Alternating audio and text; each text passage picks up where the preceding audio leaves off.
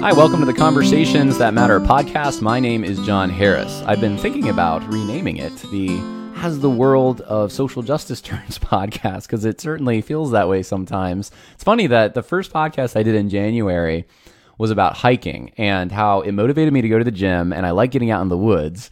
And then I did my video on Southeastern, and well, the rest is history. But obviously, I think this is an important topic, or else I wouldn't be covering it. I'm passionate about those who especially are laymen in the church, fighting this in the pews, understanding. So I'm going to be exposing some of this stuff, but understanding how it works, the concepts that are cranking out of some of these seminaries. And then I want to give you the tools necessary to challenge it. So this is a threat to the body of Christ. It needs to be answered. I'm grateful for those who, like Tom Buck this last week, which I'm going to be talking about, are trying to answer this in a pastoral way. And so that's why I'm here. This is for this season of my life, it's a passion. Now, it does have a cost. I'm really grateful for those who have encouraged me. I get a lot of encouraging emails and messages just about every day from people who have been blessed by things that I've said in the podcast. So thank you for that.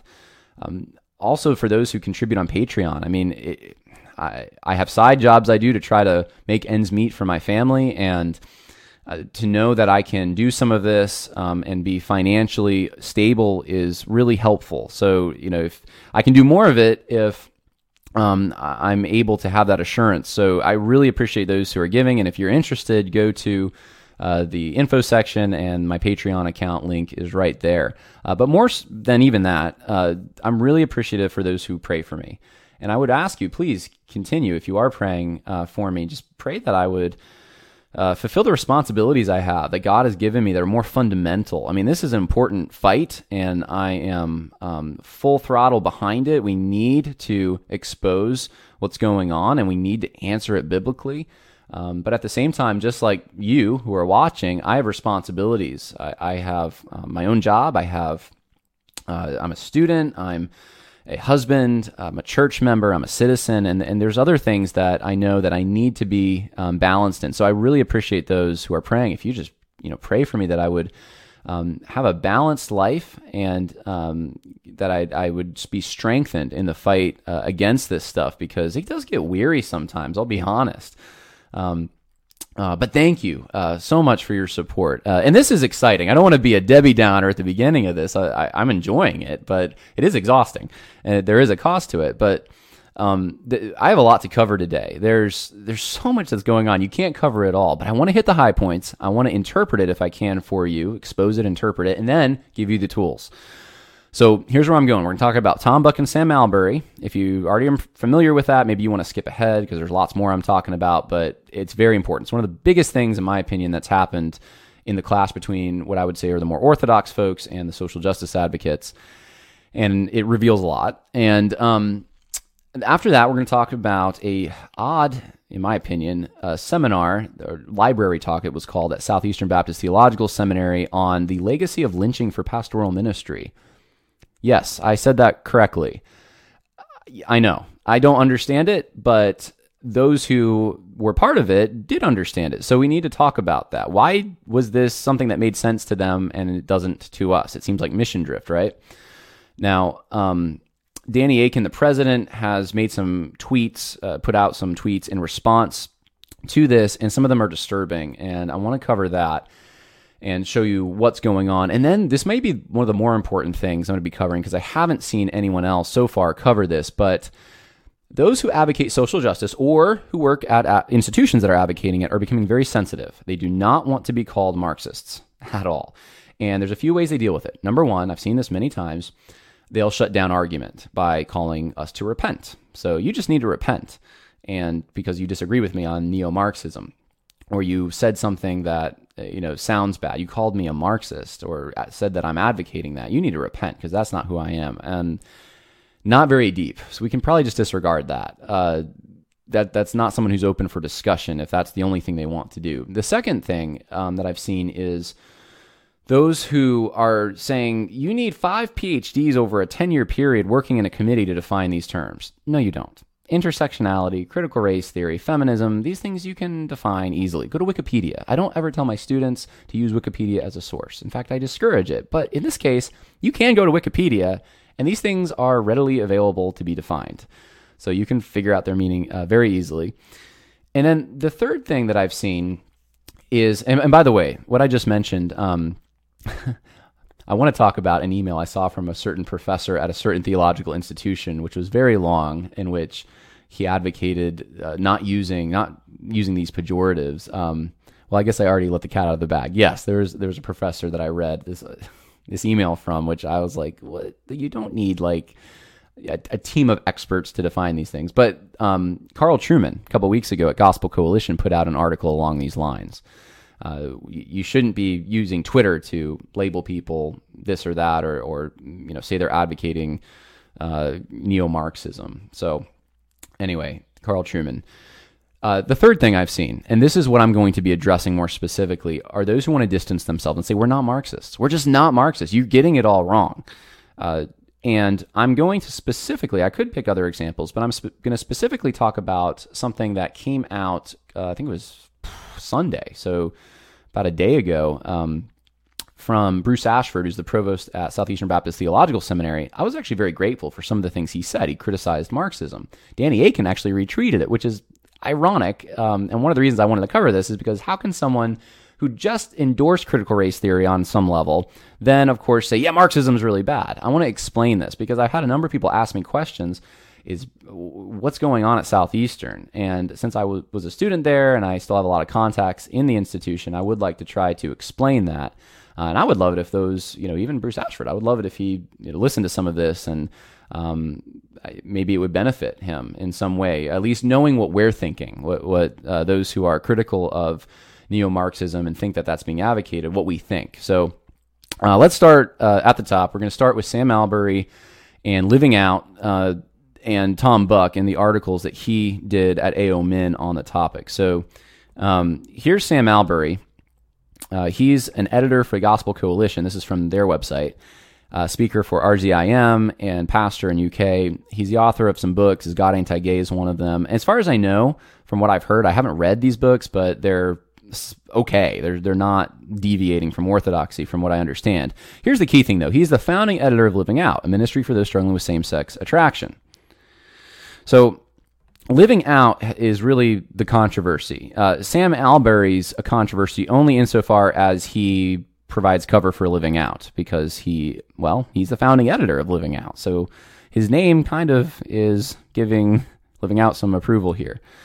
Living Out. What's the issue with Living Out? Well, according to Tom Buck, they endorsed Revoice, and they tweeted in May of 2018, and for us U.S. followers, there is, of course, the Revoice event coming in July, which we highly recommend. They later removed this tweet, but there was an endorsement there in the beginning. Revoice, I'm not going to go into it, but not good.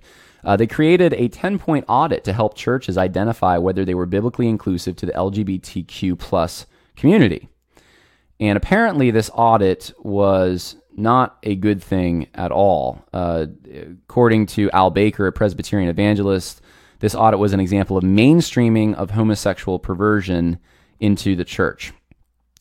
And then they teach that a same-sex attracted individual is fixed in their orientation, and that the orientation itself does not need to be mortified. Now that's become... That's what Living Out, one of the things Living Out was about, and that's become a problem. A Gospel Coalition has put out a bunch of things on this, and they just immediately think that this is an orientation that's fixed, and buying into what the world's believed now for a while, but Christians had not and have not ever believed traditionally. This is brand new. So we need to know how to respond to some of these things, and I'll give you some things to think about, but I want to survey what Tom Buck did. So here's some quotes from Living Out. This is from some of the other editors, or writers, I should say. Tom Buck gives you some more extensive quotes, but here's a few that I just picked out. Sean Doherty, I believe I'm pronouncing that okay. He said the couple should cease, this is a same-sex couple, they should cease the sexual aspect of their relationship. He argues that it may be good and right for them to continue living together, especially if they have children. The intimacy, fun, loyalty, companionship, and faith encouragement aspects of same-sex relationships are great, and they can, of course, be a healthy environment to nurture children. Holding back from sexual intimacy doesn't spell an end to physical intimacy. It's from Sean Doherty. Now, I'm going to ask a question. Tom Buck asked the same exact question, but would you ever, if you were a pastor, give that advice to a heterosexual couple who's struggling, perhaps? I mean, even if they weren't struggling, would you say, yeah, just go ahead, live together, have some kind of intimacy, just make sure it's not sexual and you can raise kids in that environment? Does that make any sense whatsoever? Moving on. He also offers advice to a heterosexual married couple where one or both spouse experience same-sex attraction. So someone who is homosexual, they experience same-sex attraction. That's the new term. So this is what they're experiencing, and they're in this heterosexual marriage. What should they do? Well, they should choose not to repress their desires. And of course, it's right to avoid situations that place us in temptation. That is not the same as seeking to ignore or deny your feelings, which is dangerous. So how does this fit in with mortifying your flesh, which is what Paul tells us to do? This is so anti-biblical. So moving on, Ed Shaw, another writer, says, we'd be crazy to deny the good in permanent, stable, faithful, same-sex sexual relationships. Read accounts of the gay community at the height of the AIDS epidemic, and you'll be moved to tears by the self-sacrificial love of couples who devotedly nursed both loved ones and complete strangers. That's Ed Shaw. He also confesses that his desire when he looks at a beautiful man is to become one with him, to be united with him. And he says, in a sense, you got to suppress the sexual fantasy, but there's a beauty in this, because God made beauty. And so you would never see someone like a pastor saying this about a heterosexual relationship. You're looking and you're just admiring the beauty of your red-blooded male looking at a woman, and just admire that beauty, and you want to become one with them. Well, stop short. Don't fantasize, but it's a good thing. There's something positive here, and there's beauty in you would never hear a pastor say there's beauty in your fornication or your adultery. Because, look, this is what the example Tom Buck gives, but he says, let's pick another sin. Let's pick robbery. What about the bank robbers who go to jail or they end up getting shot by the police, and on their deathbed, the other bank robber comes and they're consoling them. And this is we should say that's a beautiful thing. No, it's not. Why is that a beautiful thing? And so we would never say this about any other sin, but somehow there's an exception made for homosexuality and same-sex attraction. And so there's something, I think, very interesting here going on. This is what Tom Buck says about the ministry. He says, while they admit that acting on the desires would be sin, and even the attraction itself is a result of the fall, a church is not biblically inclusive if they tell a Christian who experiences same-sex attraction that they should even seek for God to remove that desire. He quotes Colossians 3:5, put to death, therefore, what is earthly in you, sexual immorality, impurity, passion, evil desire, and covetousness, which is idolatry. And this seems to be, in my estimation, more or less the point. God does not just look at what you do outwardly. He looks at your heart. Desires can be sinful. And in Romans 1, these kinds of desires are classified as, they're disordered. It reverses the order of creation, and so there's something twisted about it.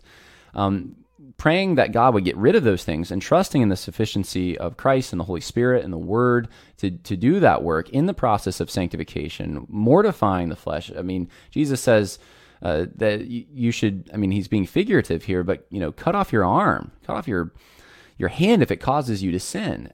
So this is what Scripture calls us to do, but living out is giving a different message. And that's Tom Buck's concern. This is false teaching. Now, Tom Buck did this in a few different parts. And during this whole exchange, him and Sam Albury had their own interaction. And Sam Albury essentially says, well, I'll check into it, Tom. I'm going to look at these things, and I'll kind of get back to you. And by the end of the series, though, Tom Buck is like, okay, well, until you get these things off your website, then you shouldn't probably be speaking at some of these major conferences that you're invited to speak at.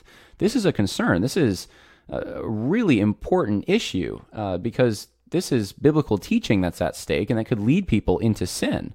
So if you're not concerned about this enough to deal with it, and these aren't hard things to deal with. These articles are fairly simple, they're short. then this needs to be dealt with soon. and so he's encouraging, by the end of it, he's encouraging Christians to take action, essentially. And so here's the more concerning thing. You may think, okay, that's bad. Well, here's what happened when Tom Buck decided to, I guess more or less, he put in an inquiry on the website and pretended to be, I guess, like a 15-year-old boy. He wrote a message as if he was a 15-year-old boy making this inquiry. And he's struggling with same-sex attraction. What do I do? I'm in the church. And this is the advice that they give him. Now, this is absolutely shocking. One of the things they said to do was to go to a website, True Freedom Trust. True Freedom Trust says, it's for Christians who have same-sex attraction, it says it's good to have hugs with a same-sex friend. Visiting, so these are some of the things they say to do. Visit naturist beaches. Visit gay bars or nightclubs without the intention of sexual intimacy. What? Use online chat room or a dating website app to meet other same-sex attracted people just for friendship. Share a house or going on holiday with another person, this is from England, so going on a vacation, of the same sex. Solemnize a particular same-sex friendship. This is shocking. Can you imagine any pastor saying anything close to this about a heterosexual couple? Imagine a husband who is committing adultery. Can you imagine them giving this advice? Yeah, go to a cheating website and become friends. Don't go do anything sexual. This is getting as close to the cliff as you possibly can, jumping down halfway, but not trying not to hit the ground, is what this is.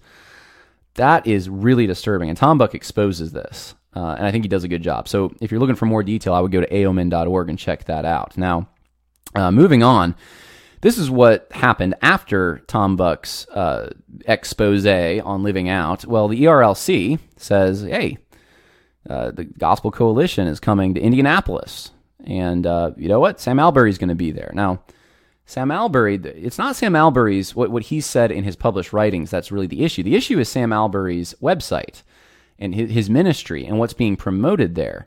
And Sam Albury is aware of it, and he's not distancing himself from it, at least right now. I hope he does. We should pray for that. But that's what's going on. And if he doesn't, then this is concerning. Speaking at these big Christian conferences. Here's Midwestern Seminary. Join us at the Gospel Coalition. And what do they say about Sam Albury? He's going to address current issues surrounding living out ministries. That's going to be interesting. And this is maybe one of the more concerning ones. J.D. Greear. Now, this is the day after Tom Buck posts his last... Tom Buck is a Southern Baptist pastor, right? The day after he posts his last article, J.D. Greear says, for those who have same-sex attraction, it is allowable to pursue same-sex romance so long as a person abstains from same-sex sex. Albury's response reveals much needed distinctions between friendship, intimacy, and romance. So J.D. Greear posts his endorsement of Albury with the rainbow flag there, and it's the timing, I think, that is the issue more than anything else. It would be very surprising if he did not know, if he was not aware of what was going on in the broader evangelical world and what Tom Buck and Sam Albury's interactions were and what Tom Buck was writing at James White's website, aomin.org. So some folks pointed that out to Greear in the comments, but it is disturbing that this is happening. The wagons are being circled around Albury, and they probably shouldn't be. 10 years ago, Tom Buck pointed this out. This would not be happening. If he advocated what Albury's website is advocating, he would be done. And now we have major evangelical organizations circling the wagons around Albury, whose ministry is living out. And you've just seen what is currently, even now, on their website. So, very disturbing. You can see the fault lines are being drawn. The dust is starting to settle on some things, but there's a lot more dust that's going to be kicked up. And there's a lot of other issues in the social justice package that we need to talk about. So let's move on to a new topic, but not really a new topic because it's still pertaining to social justice, let's talk about this library talk that happened at Southeastern Baptist Theological Seminary on March 27th. The title is The Lingering Effects of Lynching on Your Ministry, An Untold Story. And there were, the person moderating it was also named James White, which I had to do a double take. It's a different James White. And there were two others that joined him, Dr. Will Willimon from Duke and Dr. Donald G. Matthews from UNC. And one of the things that was interesting to me is that James White, I've heard his name before, and I thought, well, where have I heard that? Well, he teaches at Southeastern. So he's teaching on the college level. And this is just kind of, a rabbit trail. It's just a sidebar, but it shows something to me. He's the executive vice president at the YMCA of the Triangle. He studied at East Carolina University, and he has a bachelor's of arts in sociology and political science. No seminary degree. That's all he's got is a bachelor of arts, according to his LinkedIn. And he's part of a church, but it does not seem to be a Southern Baptist Convention church. I looked it up. And so it's confusing to me why he's leading panels on these kinds of things. I don't quite get it. And why he's teaching, I guess, at the university would be another question I have. How is this happening? But this is what's happening. So what happened at this discussion? For that, I would really like to direct you to Enemies Within the Church, because they posted a student's reflections of the recent lynching seminar at SEBTS. There is a student who attended this event, and what he says is, I'm going to paraphrase some things here and read you a few quotes, I guess, but this is the paraphrase. He says that this really wasn't about lynching as much as it was about Donald Trump, Fox News, modern police shootings, racism that exists today, and how lynching is just these are the results of this lynching legacy. And he talks about the intimidation that students have if they wanted to disagree, that it's just not an environment where they can really do it. He talks about, the word that came into my mind was reprogramming or reconditioning, which is what Thabiti said at Southeastern Baptist Theological Seminary last year. We need to be reconditioned. But they said that what needs to happen is you need to internalize everything that we heard. So they tell stories of lynching. They have photos and things, and you've got to internalize it. Don't try to analyze it, internalize it. Very interesting. And of course, this is being led by a sociologist, and so that's not much of a surprise, but you would think maybe this would come from sociology, psychology. One of the panelists expressed frustration that whites often do not talk about this history. He mentioned that often white people respond when things are discussed, I never owned slaves, I never lynch anyone, etc. He responded that as Christians, we have to begin this discussion with confession and repentance instead of defense. There's what I was talking about earlier. Repent. It's the first thing. Repent. Even if it's something that you didn't do, didn't participate in, no connection whatsoever, but the color of your skin is such that people that look like you at one time in the past did some things that weren't very nice. Well, you need to repent of that. So he goes on, he talks about they never argued for the connection between police brutality and these things. One of the panelists calls himself on the far left, a Democrat, and so that just raises questions about, is this guy for abortion? Like, how far left are we going here? But this is a seminary. This is training pastors. This isn't, just a historical forum. This is supposed to be linked to ministry somehow. And so this seminary student who, very balanced, I just go there. Go to enemieswithinthechurch.com, find a student's reflections of the recent lynching seminar at SEBTS, and check that out, because I really think that he's going to give you a fuller picture. Now, here's the thing, guys. There's a melodramatic kind of element to this, and it comes out in the seminar. You got to internalize this. You got to let the emotions hit you, the anger that you feel when you see this picture. I don't know if there was music with it or not, but you're hearing these stories, and it's going to make you angry to see something like a crime taking place. Your soul's going to cry for some kind of justice, right? You're going to want to see those who carried out a crime punished. And these are crimes of the past, and that's part of the problem. And it sounds to me like they oversimplified lynching too, to an extent. I mean, I don't want to give a whole history of lynching right now, but in the American context, at least, the term lynch comes from Colonel Charles Lynch, right? And his treatment of the Tories. The Tories, British, they're white people, British sympathizers, and it has become now the term lynching it has a racial component in our country. But these are the stats from the NAACP, which, I mean, they got their information from the Tuskegee Institute, but 3,446 blacks and 1,297 whites from 1882 to 1968. And by the late 40s, hardly any lynchings are taking place. The last lynching would have been, I guess, 1968. But that's according to the Smithsonian. Again, I'm trying to use my leftist sources here. I could get in so big trouble for depending on what source I go to. But I'm looking at their sources. All right, so I'm trying to treat this as favorably as I possibly can. There's some bad stuff that happened, guys. There really is. I think there's a broad brush here that's saying it's all motivated on racism, it's all whites against blacks. That can't be the case, because we know that there were black folks who also lynched black folks, and we also are not sure about the motivations for every single lynching and what exactly took place. Some of this was during Reconstruction, during a time when there was a lot of lawlessness, a lot of poverty, and that's a whole historical context that needs to be talked about. But all that being said, none of that takes away the horror of lynching, the injustice that did take place at times. It did, all right, and it's evil, and I'm no problem coming alongside anyone who calls it evil and saying, I agree with you. It's wrong to have vigilante justice.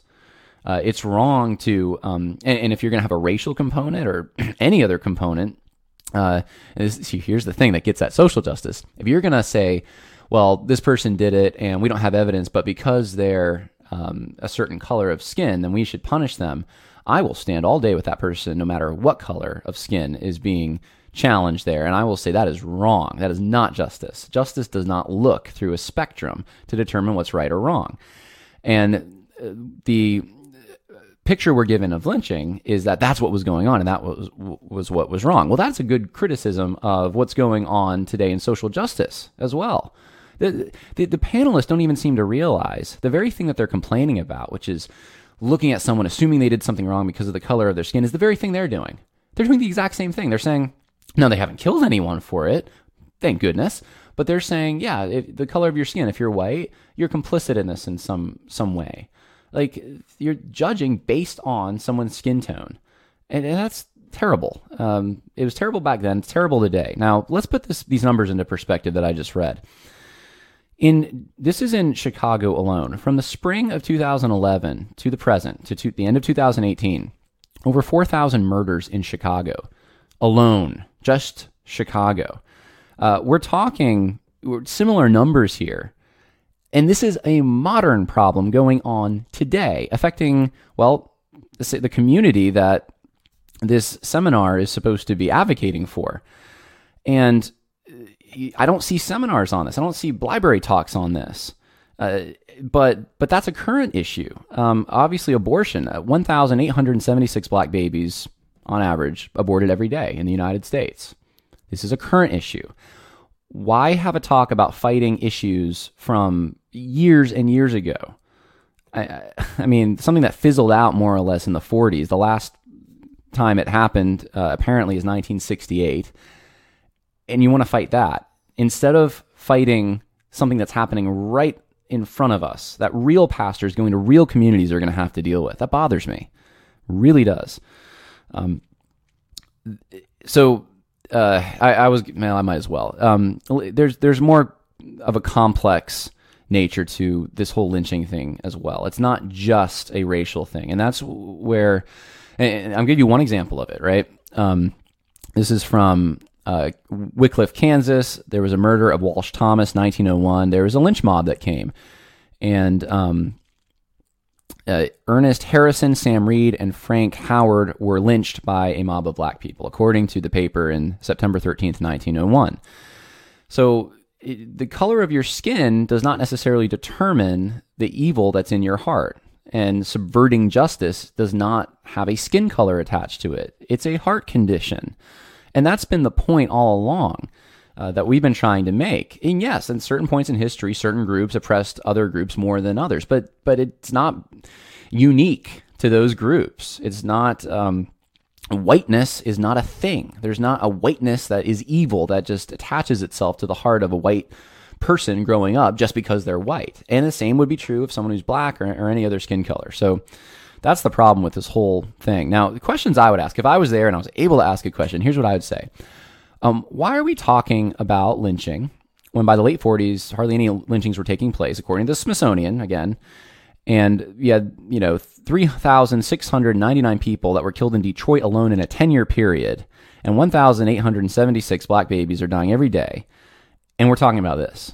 Would the crimes of today affect our ministry more than the crimes of yesterday? Wouldn't they? Another question I want to ask is, if we're going to talk about how the past affects pastoral ministry, wouldn't it be just as important to talk about the pastoral ramifications of slave insurrections or the English Civil War or the legacy of organized crime during Prohibition? Pick your historical topic and then figure out a way to connect it. I mean, we just opened a can of worms. We can do anything now if that's the case, right? It all affects ministry. Do you believe, and this is what I'd ask, that there should be panels on these historical events as well? If they don't, then I want to know why. Why not? Don't those things affect? Aren't they connected if this is connected? And this is another question I ask. This would be, you'd have to be very brave to ask this question, but I would, and the reason I'd only ask this is to expose the racialism, the critical race theory that's driving this.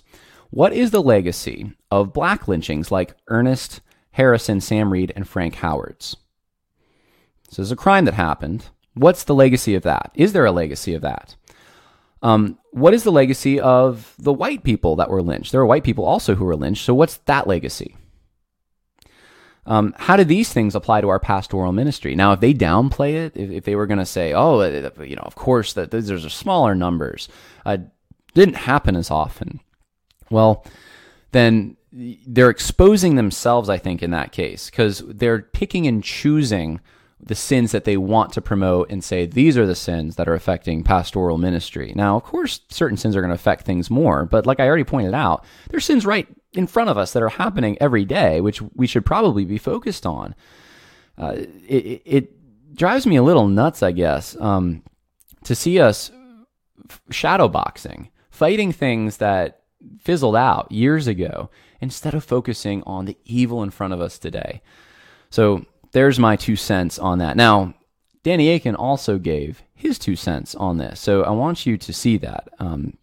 Again, go to Enemies Within the Church. Give them a donation while you're there, by the way, if you're going there to look at this student reflection. I'm very grateful for students like this who will write something anonymously, even if they're afraid that there'll be blowback to them, but they're willing to get the information out there. I really appreciate that. It really confirms some of the things I said, too. There's another student from inside saying this. Danny Akin's reaction. He says, during the lynching century, lynching century, so the whole century is just colored by this lynching. There were, 1882 to 1968, an estimated 3,466 African Americans were brutally lynched in America. Today, more African Americans are killed by abortion every 4 days. Abortion is the American Holocaust. Now, we need to commend this. I commend it. I'm commending it to you. I'm thankful. I don't like the first part of that tweet necessarily because it seems ridiculous to have a panel on this for the reasons I just laid out. But he's actually shining a light on a real problem.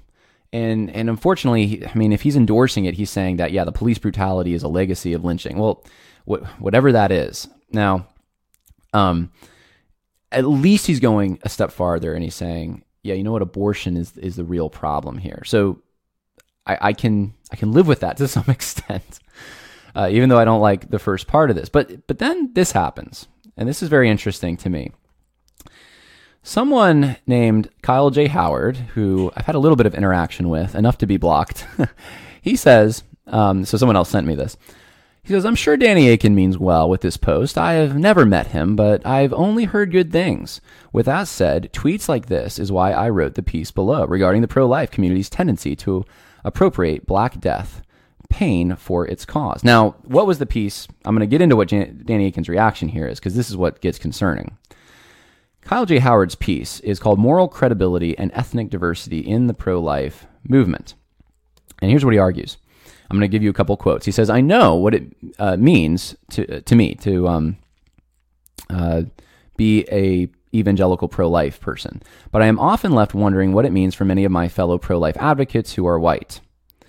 For many Black pro-life advocates, here's a key quote, Black abortion stats can seem to be a form of tokenized information that is used to serve an agenda that limits itself to Black life before exiting the womb. I'm going to read that again. Tokenized information that is used to serve an agenda that limits itself to Black life before exiting the womb. So he's saying you're not really pro-life. You're being someone who tokenizes. You're just trying to claim that you're not racist because you're concerned about Black babies, but you're really not that concerned because you're not concerned about police shootings and other things that affect the Black community. He goes on, he says, in other words, white pro-life advocates who could not empathize and affirm the need to defend Black lives after birth had no credibility to try to defend the value of Black lives before birth. And he's saying, he's talking to this friend of his who's pro-choice and who is a member of Black Lives Matter, and Kyle J. Howard's trying to convince him, no, you should be pro-life. And this guy's saying, why would I want to be pro-life? Those are the white people. And Kyle J. Howard is saying, oh no, it affects us. And I'm consistently pro-life because I believe the leftist causes are also part of the pro-life movement. He goes on, he says the difference between him and the other guy was I was engaged. So this gentleman that he's trying to convince had interactions with other pro-life advocates and was not convinced. But Kyle J. Howard says, I convinced him because I gave him the data and I showed him the needs of the Black community and human flourishing. There's that word again, constantly coming up. In the last quote, if you have been silent concerning minority struggles and indifferent to racialized injustice, you have very little credibility behind statistics you quote concerning unborn Black children. That is very telling. So you're a hypocrite, essentially. So why does he send this to Danny Akin? Danny Akin agrees with Kyle J. Howard. Danny Akin supports, he gives the winks and nods at least to illegal immigration and to the idea that the Black community is being over-policed and the incarceration rates, and he's against the monuments, and he's for affirmative action, and go down the list. He would agree with Kyle J. Howard on this stuff. Kyle J. Howard says you're not really pro-life unless you adopt those things. So what's going on now? This is the interesting thing to me. They're policing themselves. It seems like to me. I don't want to put Kyle J. Howard and Danny Akin in the same bucket. I'm not saying that but I'm saying the evangelical, what's becoming the evangelical left, they want to make sure that no one steps out of line too much. And Danny Akin did it, apparently, in this post a little bit. So does Danny Akin double down? And does Danny Akin say, well, hold up, abortion is the big deal right now. I mean, look at the numbers. This is actual humans losing their lives. We're not just talking about economic policy. We're not, people can disagree on what's going on with police and shootings. I mean, there's more than one way to look at that, but there's really not more than one way to look at abortion unless you want to commit moral insanity. I mean, does Danny Akin say any of this? No, he doesn't say any of this. Here's what he does say. He tweets back to Kyle J. Howard. He says, "Thank you, Kyle James Howard. I am in full agreement with every word, my brother. We must have a comprehensive pro-life ethic, as you well state. I was simply highlighting one aspect of that ethic. Thank you for directing me to the fine article." And then Kyle J. Howard responds to him, and he says, "I love you, brother. Grace and peace. I do want to press a little in love. Beloved brother, your tweet does come off very offensive." Was Danny Akin's tweet very offensive? The dynamic of lynching is radically different than abortion, though both are sinful. Comparing psychological terrorism, so that's what the lynching century was, psychological terrorism, to black abortion. So the black abortion is apparently not psychological terrorism, which is a fruit of systematic racism. Now, this gets very telling. I'm just going to read it and withhold my comment until the end. It is not a fair comparison and is deeply offensive. Consider this. Many single black women are left in hopeless positions largely fueled by systematic racism. They end up getting an abortion. To compare that choice to lynching is calling them terrorists. It's villainizing victims.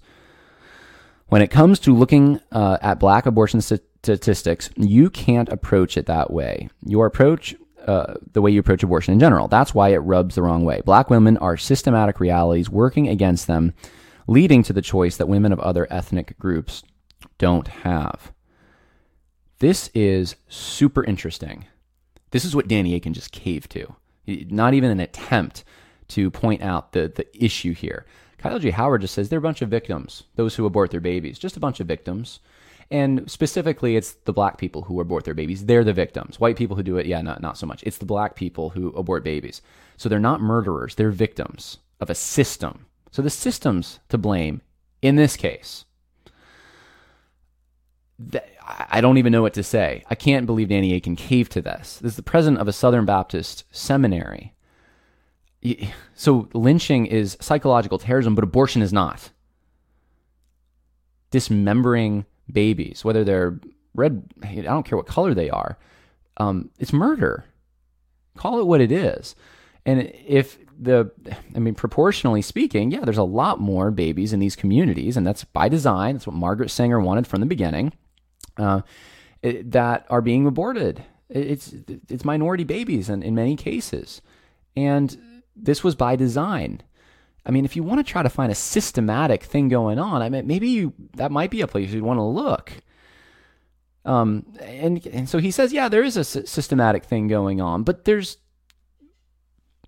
no responsibility. There's no complicity. I mean, they're choosing to do it. You're not forcing them. He's saying they're being forced.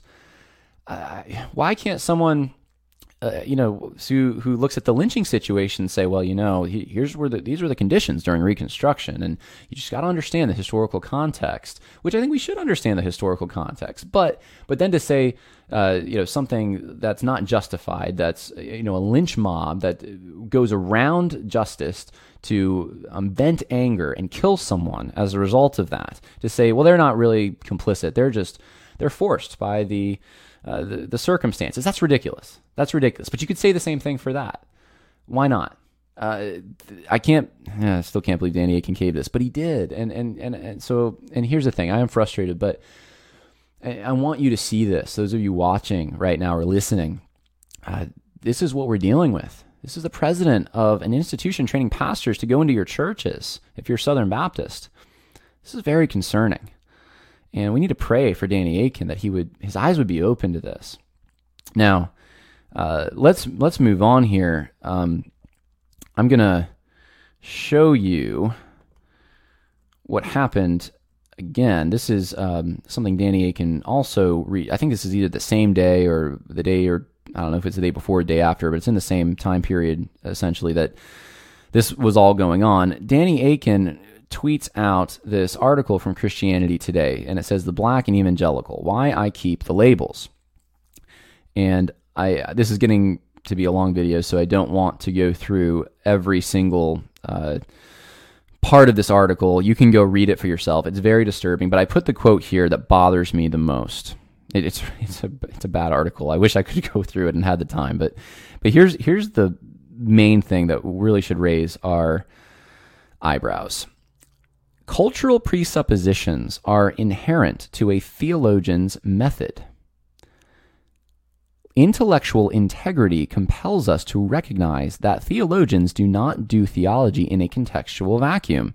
This is not necessarily bad.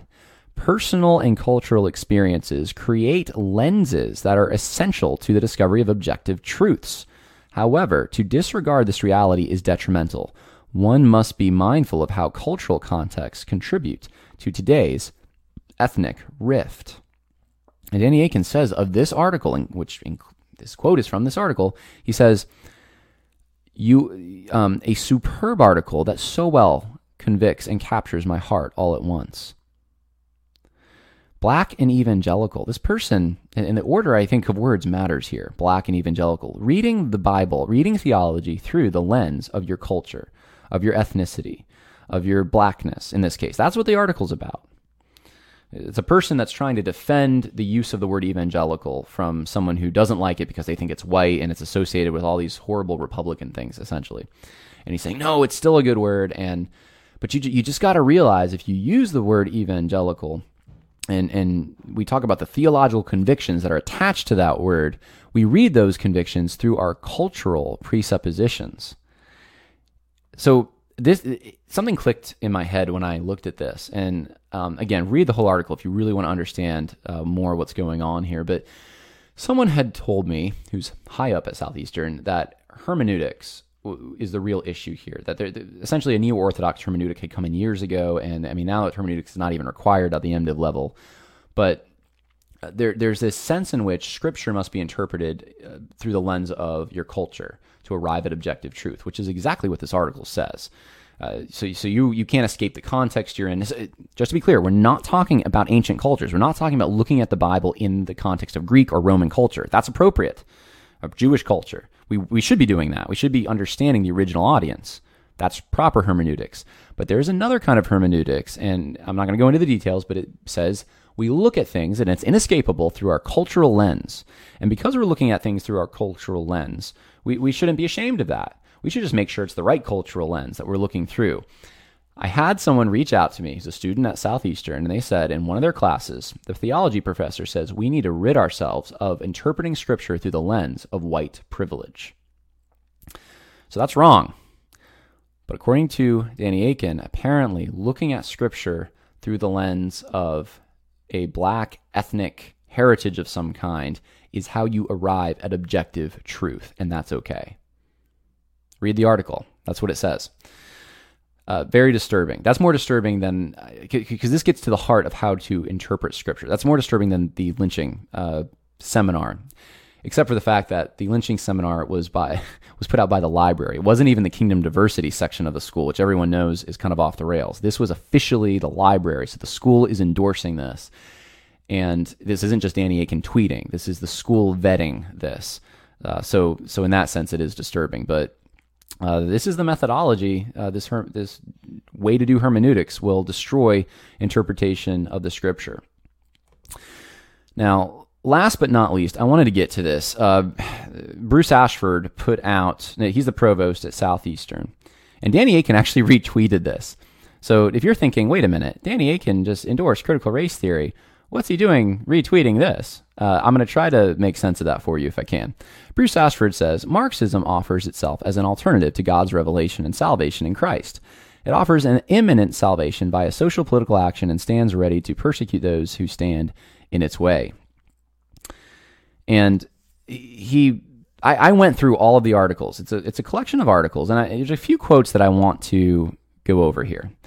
So he criticizes Marxism. I think it's very important to understand why he criticizes Marxism. And some of this we need to applaud. But he says there's an idolatrous nature of Marxism. So it's the idolatry. Now, Bruce Ashford says there's idolatry on the right, there's idolatry on the left. We got to beware of these idolatries. It's almost like there's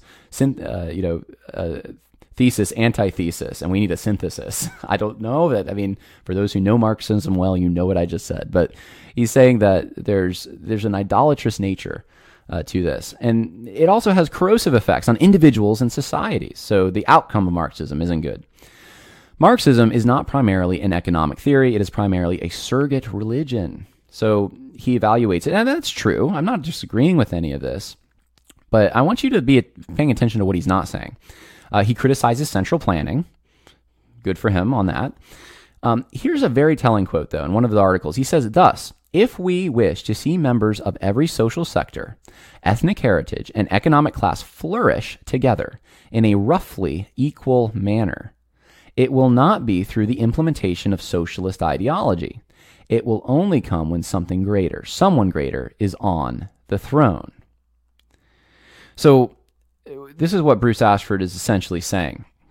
He's saying Marxism has some real issues with it, which I would agree. Marxism has some real issues with it. But what he's saying is that in order to critique Marxism, you have to view it as a religion. I would agree with that too. What are the main critiques made from conservatives, or even you could say traditionally Christians, against Marxism? What has been the major critique that we've seen?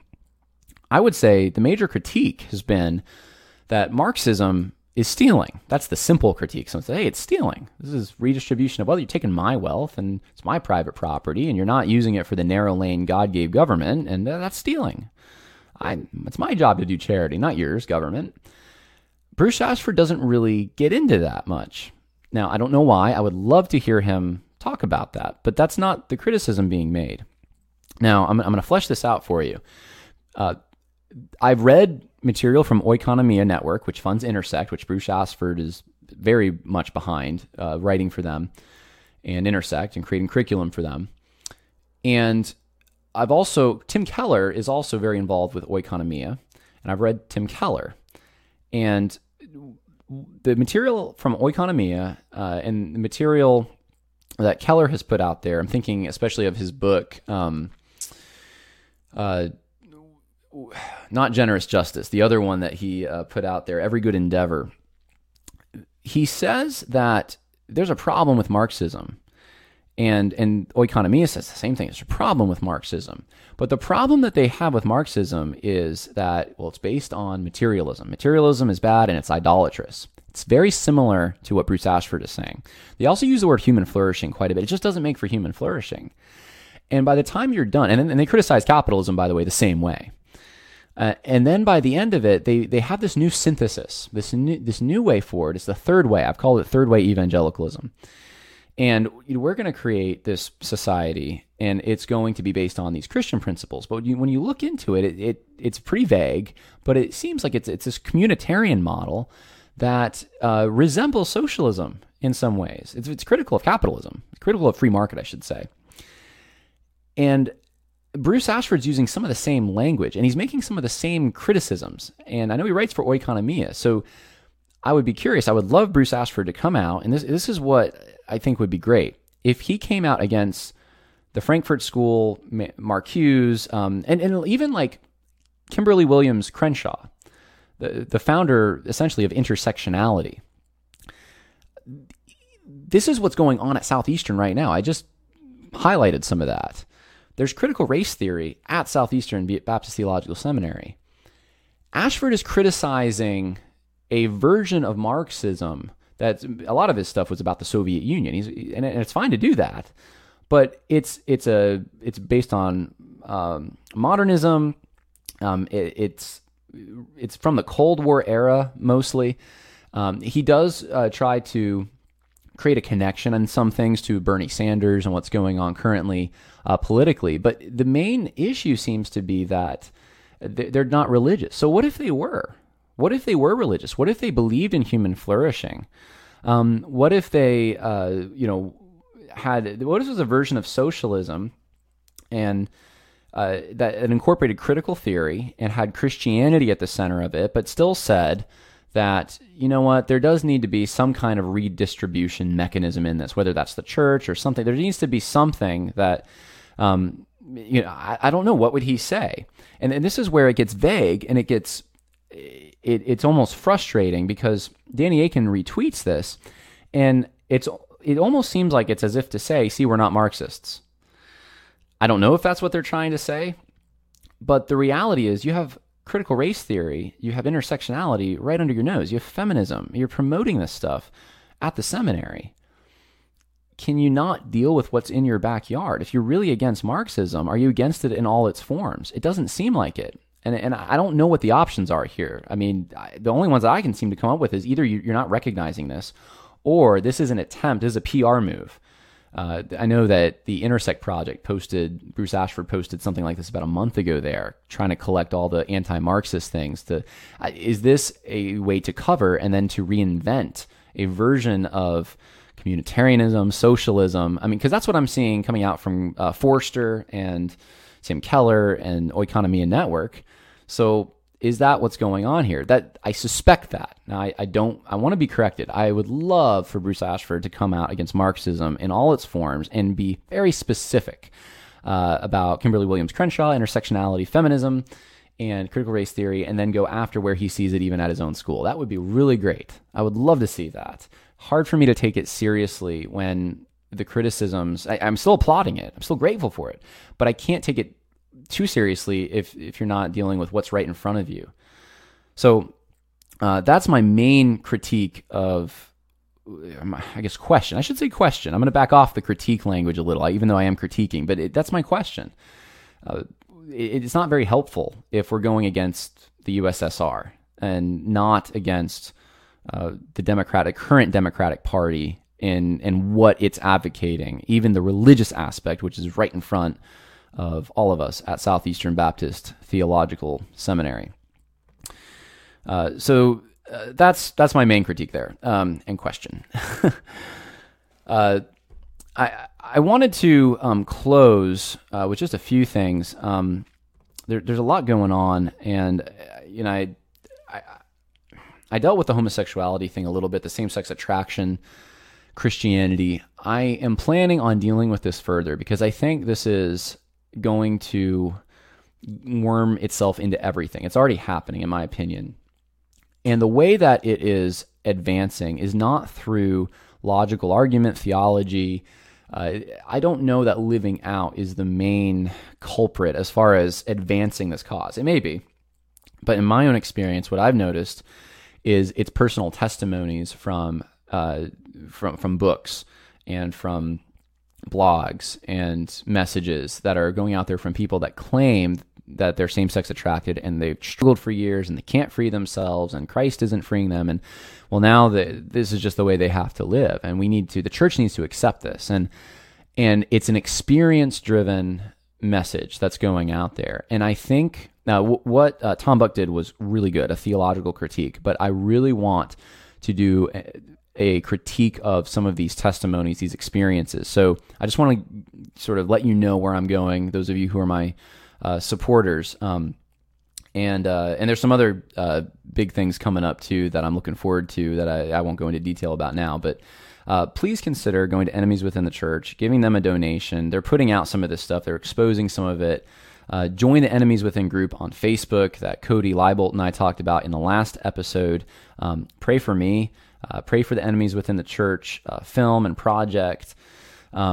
If you are compelled to do this, if you feel like you should, pray about it. Maybe donate to my Patreon. It does help me put out more videos like the one that you just saw. So thank you so much for watching, and I look forward to the next time.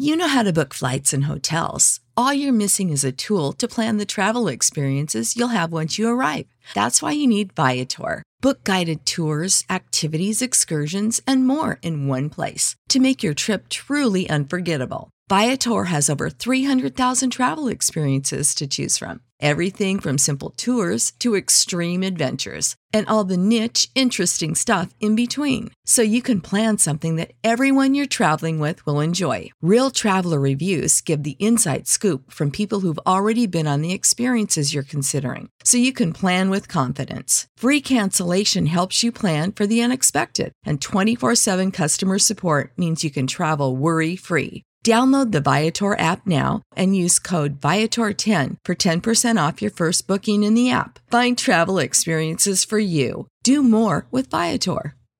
Sick of being upsold at gyms? My guy, you're currently a base member. For $90 more, I can upgrade you to our Shred membership. For $130 more, you'll be a Swole member. And for just $300 more, you'll reach Sweat Platinum. At Planet Fitness, you'll get energy without the upsell. Never pushy, always free fitness training and equipment for every workout. It's fitness that fits your budget. Join Planet Fitness for just $1 down and $10 a month. Cancel anytime. Deal ends Friday, May 10th. See Home Club for details.